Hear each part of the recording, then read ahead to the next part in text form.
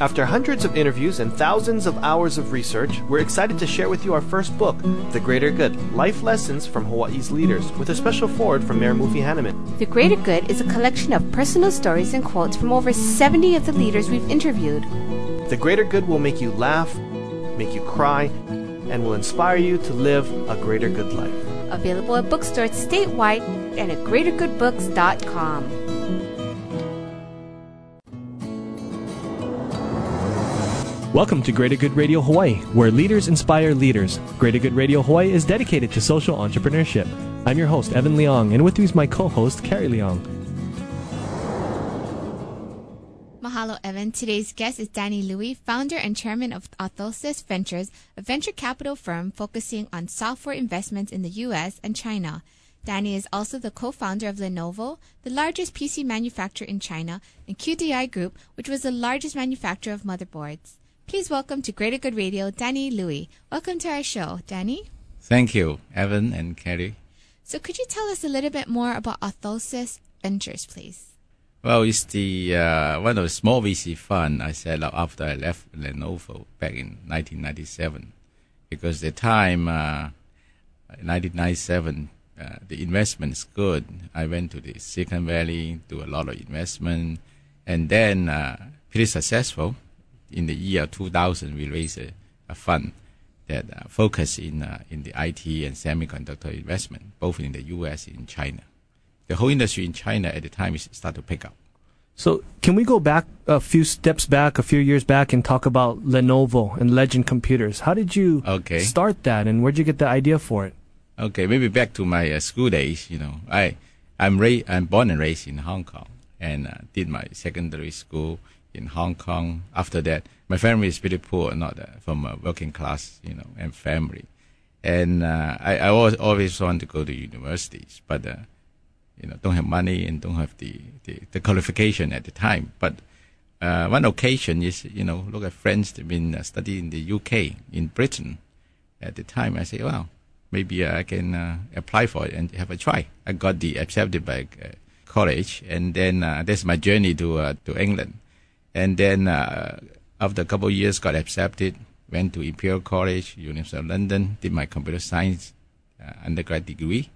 After graduation, I joined a firm in London and look at it, building software applications, for British Petroleum, for different firms. And then I look back in Hong Kong and China. At the time, they are pretty backward, and there's opportunity if I go back and start my own company. So, and I worked with a couple of friends, schoolmates, and share with them my idea. And a couple of them willing to join me. A couple of them say it's too risky. And then after working 2 years in London, I returned to Hong Kong back in late 82 and start my own companies. I have no idea and no crew, and then no VCs and no mentor. What about money? Did you have money at all? And so, when you need to start something, either you get from parents or friends and families and things like that. But we went to finance company and get our first loan. I think at the time it's something like $5,000 US, and start up the company. And after a couple of years, in 83, I guess, IBM launched a PC product in the US in 1981. So we look at it, it's a good opportunity. So we applied to IBM for the distributorship. And very fortunate, we were the first one accepted and became the IBM authorized distributor in China. So at the time, and then I started to build up our offices in Beijing, in Guangzhou, those big cities, and started selling PCs in China. Before getting accepted as a distributor from IBM, how big were you folks? And then when you were accepted and you had to build it up, how large did you get and how quick? It was pretty interesting. We are competing with big firms in the U.S. and multinational from Japan, but we are one of a group that is a young team. I'm the oldest. I think at the time I was age 25, 26, and but they like it because they look at it. We are more aggressive. We like it, and it's our passion, and so we picked as one of them. So at that time, how large were you folks? Were you fairly small with a few employees with your friends, and you grew large quickly? We have at the time around 20, 30 people. Not as big, but we are aggressive, you know. So when did you switch over to Lenovo, and how did that come about? Then after the distribution, after we started distribution, IBM, we've been expanding very fast. Business is good. We're expanding. And then we expand to close to 100 people with multi-offices in China and also in Hong Kong.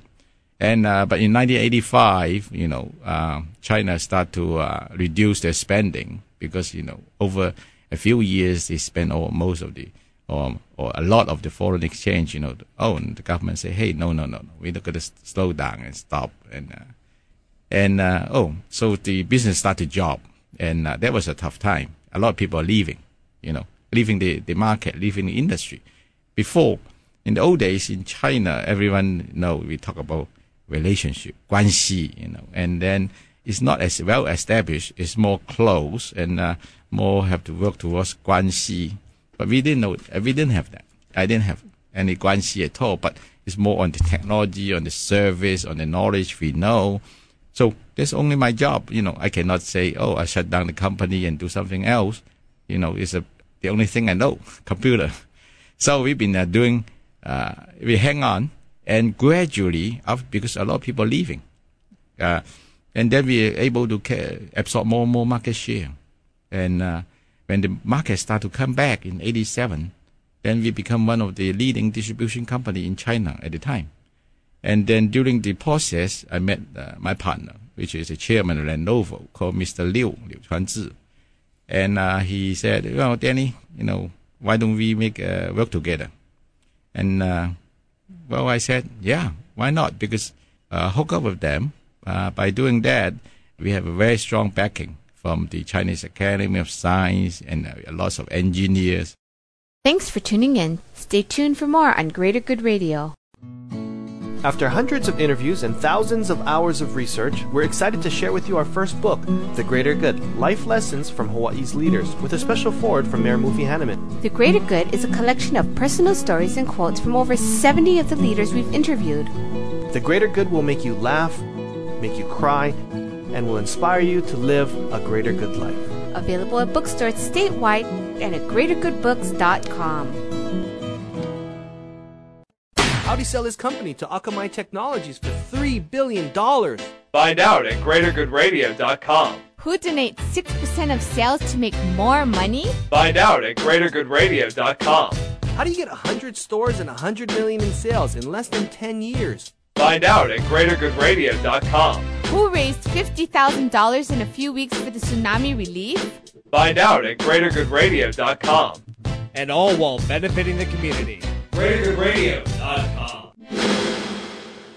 You're listening to Greater Good Radio Hawaii. Please visit us online at greatergoodradio.com.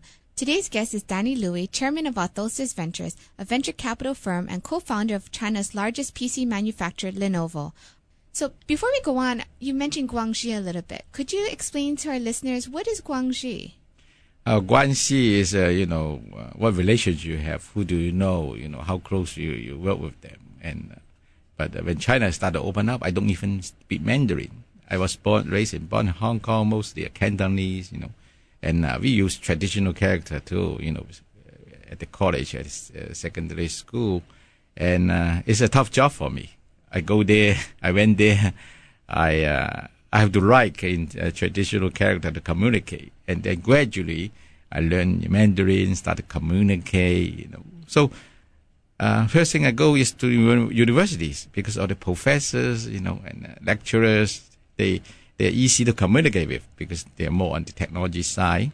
So mostly at the time, my client will be universities and research institutes, and then state-owned companies. Okay. So could you also continue telling us about how your partner approached you and said this is something that we should do together? Oh, interesting. Yeah. And since we are selling PCs, we are still a foreign firm operating in China. It's not a local firm, so it's more like exporting, to China, and we sell to our client in China in U.S. dollar, So they send us money by issuing us LCs or wire transfer. And then we ship them the goods, and we also have to service them in China.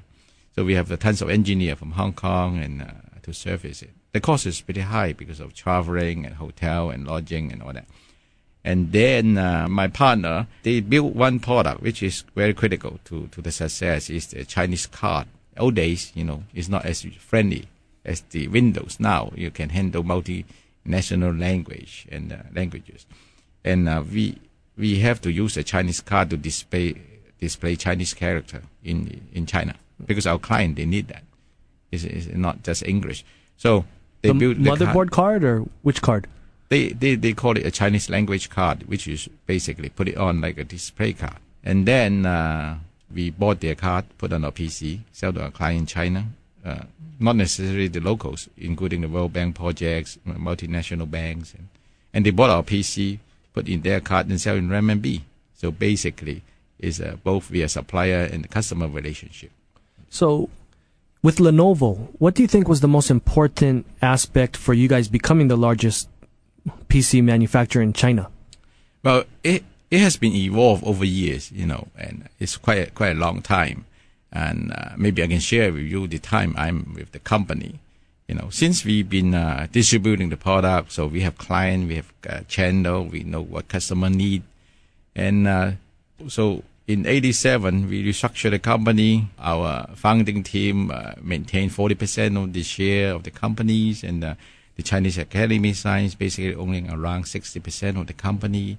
And then we grow up, we grow from there as a distribution company. And then we start to build our display card and became one of the largest display card manufacturer of China. And then a motherboard, and then we set up the worldwide distribution channel. At the same time, we still have the distribution business. So, but during the back in the late 80s, early 90s, IBM changed the PC architecture. They called it to PS2 architecture, which is a little different to the old PC architecture. So they caused a lot of compatibility problem, both with hardware and software. And then we say, hey, geez, since then we know the client, and we're building motherboard and on cards, so we start to build our own PC. So that was from the 286 onward. Gradually we build up the market share. At the same time, we are distributing IBM, AST. We were one of the AST distributor in China. We are the largest, and at the time, when they are relatively unknown in the U.S., but they are not number one in China. The reason is that back in old days, the information is pretty not as transparent with the internet nowadays. And, as if you have a good product, serve them well, and have a reasonable price, and people like it, you can build a very good local brand. Another story too. In the early days, I remember when you go to China, people like the sharp boombox, the big sharp, machine with the tape recorder. I asked them, do you know Sony? No, I don't Sony. I don't know Sony. I know Sharp, because they are early at market entry in China. Of course, now they know Sony, right? There's a good story that, when the old days, when you know how to promote a product, do it well, you still can have a good market share. Thanks for tuning in. Stay tuned for more on Greater Good Radio. After hundreds of interviews and thousands of hours of research, we're excited to share with you our first book, The Greater Good, Life Lessons from Hawaii's Leaders, with a special foreword from Mayor Mufi Hanneman. The Greater Good is a collection of personal stories and quotes from over 70 of the leaders we've interviewed. The Greater Good will make you laugh, make you cry, and will inspire you to live a greater good life. Available at bookstores statewide and at greatergoodbooks.com. Is the greatest part of your workday the leftover lasagna you packed for lunch? Is it quickly becoming apparent that you and everyone you know are smarter than your boss? Just how satisfying is it to wear an untucked shirt on Fridays? It's time you stopped filling a position and started being fulfilled with a job that excites you every day, not just payday. And now is the perfect time to demand more of the work week. The Honolulu Star Bulletin and Midweek work with Monster so you can live up to your potential right here. Your calling is calling. Find it at starclassifieds.monster.com. We're back with Danny Louie, founder and chairman of Althosis Ventures. Okay. Yeah, and so we start to build our card and our boards, and pretty significant and profitable.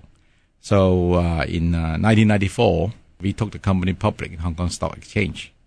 And then 3 years later, in 1997, we merged with our counterpart, which is, the Chinese Academy of Science Computer Institute, called the Beijing Legend Group.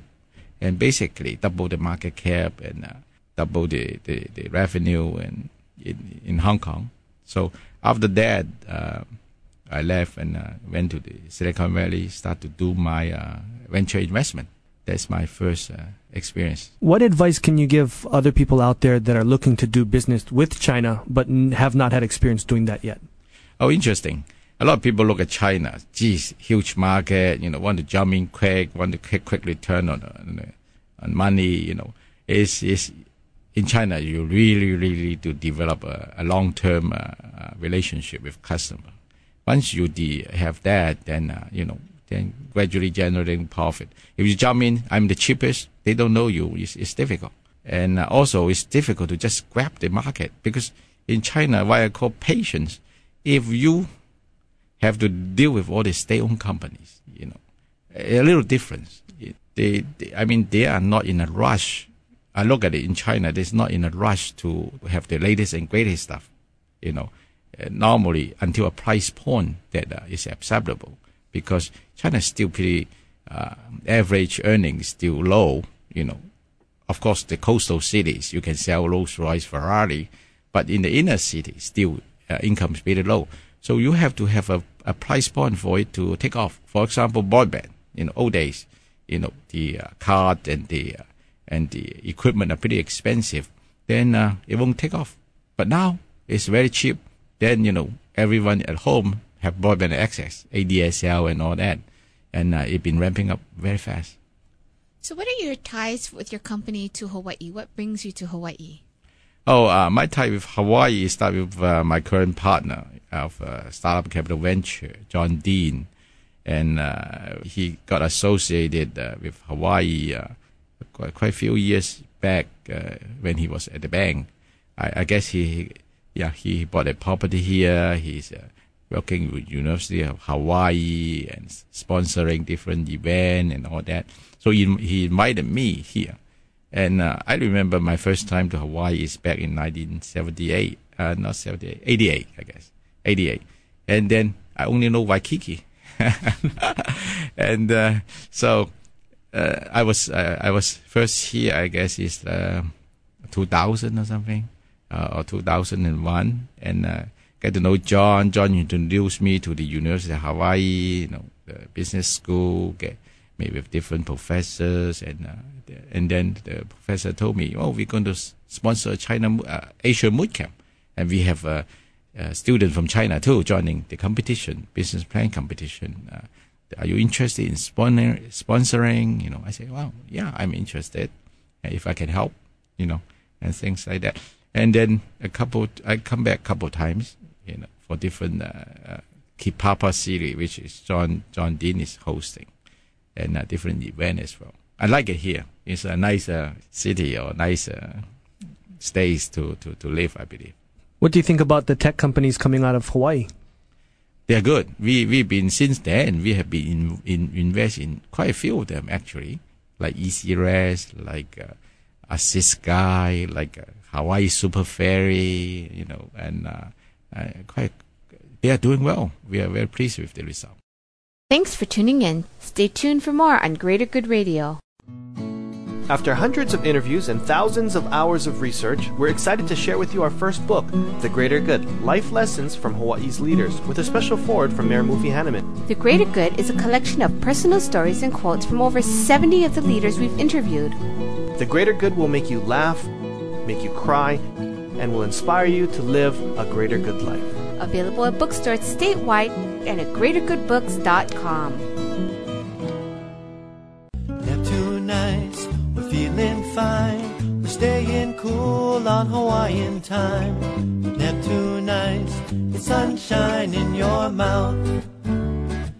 Neptunites. For bubble tea supplies in your home, at a party, or business, contact Bubble Tea Supply at 948-2622 or online at bubbletea.com. Neptunites, it's sunshine in your mouth. How'd he sell his company to Akamai Technologies for $3 billion? Find out at GreaterGoodRadio.com. Who donates 6% of sales to make more money? Find out at GreaterGoodRadio.com. How do you get 100 stores and $100 million in sales in less than 10 years? Find out at GreaterGoodRadio.com. Who raised $50,000 in a few weeks for the tsunami relief? Find out at GreaterGoodRadio.com. And all while benefiting the community. GreaterGoodRadio.com. You're listening to Greater Good Radio Hawaii. Please visit us online at greatergoodradio.com. Today's guest is Danny Louie, chairman of Orthosis Ventures, a venture capital firm and co-founder of China's largest PC manufacturer, Lenovo. During Danny's free time, he is also a contributor to the community. So Danny, you mentioned during our break that you are involved with various advisory boards in Hong Kong. Could you share with us a little bit more about that? Yeah, well, I sit on different terms. Each term will be 2 years in different boards from the government and all that. Basically, giving advice and strategies for the future development of technology in Hong Kong and all that. And also in China too, I donate sometimes money to the different organization in hosting training seminars, inviting experts to give lectures in different occasions, and have a pretty good result. Because now, as a VC, and I guess I have more time, is not running a company. Running a company, like John said, is tough, but it's meaningful when you're young. I'm not too old, but still, compared relatively, I'm pretty old now. If you look at all the newer CEOs, and I have more time to help out and mentor. That's why the reason I like to invest in companies, early stage companies, because you invest in them, not necessarily you will get everything back, because a lot of them are very risky. They're relatively inexperienced, ideas is not proven. Why are you doing that? It's sort of also look at it, it's sort of give time and money to the startups. It's a sort of give back. I don't charge them anything. I spend lots of time with a lot of startups. But why? Why would you do that? Why would you spend time doing things like that? Why is it important to you? Well, I think it's a sort of give back, which I think, is meaningful to me and my family. And so we've been keep doing that. And if they are successful, we are happy too. We also have financial gain, and we just feel good to see people success with your help, if you can contribute. So you're doing things with the university in Hawaii or the university in China? Well, more in China and in Hong Kong rather than and some in the University of Hawaii. Before in the early 2001 or 2 at the time. You mentioned earlier in the show that you didn't come from a really wealthy family. So being that you came from, that type of class, and then you built your business to be really successful in China, the largest and most successful in China, and then now you're giving back. What has that done for you, and how do you feel about giving back to the community? How has that impacted you? Well, since since I'm from more working class family, I know I've been there. I know before what's most appreciated by them. If I can just give them, for example, education in China, like students in the rural countryside, if you can donate a couple of scholarships, 5 or 10 scholarships, it won't cost us much each year. But each time we receive a postcard and they're sending up their exam result, they're doing good, they make us feel really, really good that we are contributing. What made you want to give back to the community, though? Well, as a person, in the early days, we received a lot of help, particularly during my early childhood. People helped me and helped me both financially and during education. So I think it's a time when you have the abilities to give it back. What is it like going from a working class where you maybe did you ever think you would be at the level you are today? Well, no, because my belief at the time is like. Basically, you just keep work hard, and try your best and be passionate. And not just go for the money, because, I truly believe too, if you go for the money, I can see a lot of new graduates or young graduates. They always talk about, which job has the best pay, and not which jobs they think is meaningful and they like it, is passionate about, To me, I like computers. Early days, I studied computer, subjects back in the 70s. I think it fascinates me, and keep on working and learning and become my professional and career. And then I don't know whether I can make it, but just keep trying, persistent, as I told a lot of my portfolio company or even my son, I told him, by my advice won't necessarily make you rich. I have no guarantee on that. Don't take it as a guarantee to success. But if you like it, keep on doing it. If it's meaningful to you, you like it, Thanks for joining us today on Greater Good Radio. For more information or a transcript of today's show, please visit us online at greatergoodradio.com. This is your host, Evan Leong and Carrie Leong, saying please join us next time for another episode of Greater Good Radio Hawaii.